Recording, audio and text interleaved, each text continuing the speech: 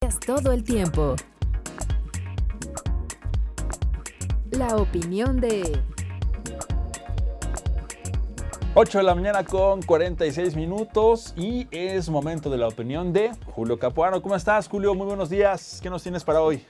Jesús, muy buenos días. Bien, pues con el placer de saludarte, igual que a la audiencia. Y hoy vamos a platicar de un tema algo interesante, que es justamente el acuerdo de equivalencia de productos orgánicos entre México y Estados Unidos. Vamos primero a explicar un poquito a la audiencia, bueno, cuál es la definición realmente de lo que es un producto Sí. orgánico. A partir de ahí, bueno, es que surge toda esta necesidad de estandarización de leyes. Un producto orgánico, por definición, bueno, es aquel que se produce sin agregar ningún tipo de pesticidas, sintéticos o sustancias químicas que puedan modificar su composición original. Esto puede ser incluso hasta el agua que se usa. Este tipo de productos a veces son modificados incluso hasta genéticamente a través, pues obviamente, de manipulación de los componentes que se usan para la realización de estos alimentos. Ahora, los productos o los alimentos orgánicos comúnmente son considerados como superiores, obviamente, a los que se cultivan tradicionalmente en términos de seguridad para la salud, y es ahí justamente lo importante. ¿Por qué? Jesús, aquí hay que comprender que hay un cambio generacional desde ya hace algún tiempo en la conciencia que se ha venido gestando sobre la famosa generación X que ya hemos platicado, y es justamente en ese nicho de mercado donde empieza a surgir esta idea de, bueno, tener mejores productos de mayor calidad, que el cuerpo pueda tener menos químicos y por ende, bueno, pueda tener un funcionamiento muchísimo mejor.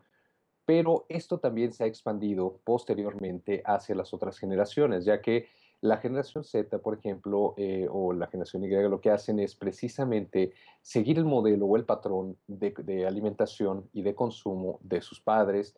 Y con esto, bueno, obviamente, generan hábitos de consumo nuevos y diferentes. También aquella generación llamada los baby boomers, que ya es gente de la tercera edad, gente mayor, pues también empieza a consumir este tipo de productos precisamente por cuestiones de salud. Entonces, como vemos, el mercado de producto orgánico se ha expandido y esto a nivel mundial ha provocado precisamente pues un crecimiento muy interesante, pero también la necesidad de mantener reglas y acuerdos a nivel internacional precisamente que garanticen que todos los productos llamados orgánicos como tal tengan el mismo nivel de producción, el mismo mínimo, digamos, de componentes permitidos, etcétera, y que sean aceptados en la mayoría de los países.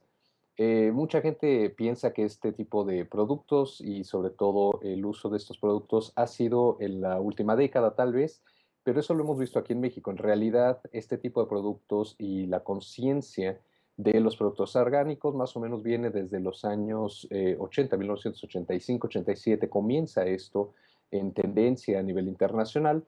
Es muy poco lo que se empieza a hablar y bueno, el consumo realmente es incipiente, pero más o menos a finales de los años 80, principios 90 y hasta principios del año 2001, 2002, se genera esta conciencia a nivel mundial gracias también, bueno, a los nuevos canales de distribución que empiezan a existir, sobre todo en el área marítima de carga y, bueno, la transportación masiva, todo lo que se hace precisamente para hacer llegar productos, ya no solamente en pequeña escala, sino a gran escala, también a otras partes del mundo.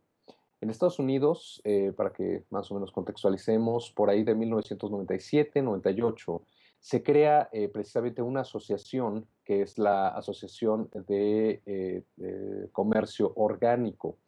Esta asociación empieza a trabajar y empieza a tener un crecimiento pues realmente muy importante, muy acelerado, a grado tal también de que incluye a Canadá dentro de esta asociación, de este convenio, digamos, y se gesta un canal de producto orgánico, de alimentos orgánicos entre Estados Unidos y Canadá, que supera incluso lo que ya existía en Europa, que era uno de los mercados de mayor crecimiento en consumo precisamente de este tipo de productos.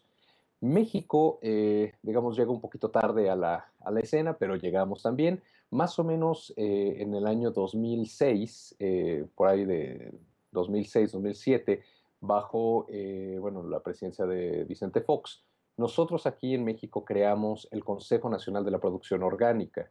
Este consejo, pues obviamente siguiendo las tendencias mundiales que existían, bueno, ya en Estados Unidos, en Corea del Sur, en Suiza, etcétera, empieza a desarrollar la idea de que este tipo de productos necesita una regulación y una estandarización para no solamente hacer una competitividad a nivel nacional con los productos que estaban entrando, sino también llevarlos a otros países y que fueran aceptados bajo las normas de aquellos países y considerados, obviamente, como productos orgánicos.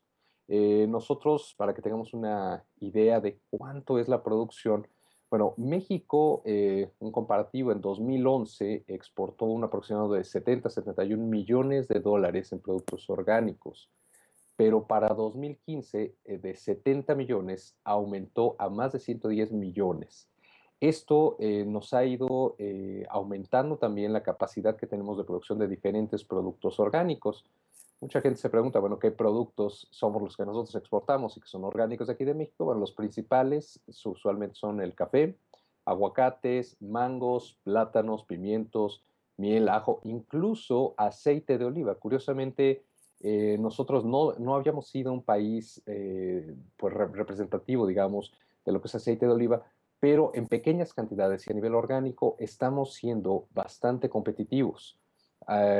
Por ahí más o menos de 2014 se empieza a gestar esta idea de, bueno, ok, ya tenemos esta capacidad de estandarizar los productos y llamarles orgánicos aquí en nuestro país, pero al momento de exportar existían muchas trabas, sobre todo a Estados Unidos, que es el principal comprador de productos orgánicos, y el problema era que no eran considerados como tales productos orgánicos. Entonces se empieza a generar algunas vinculaciones con el gobierno de Estados Unidos, precisamente generando esta idea de estandarización, sobre todo lo que son los permisos sanitarios que se requiere para la importación y la certificación como producto orgánico.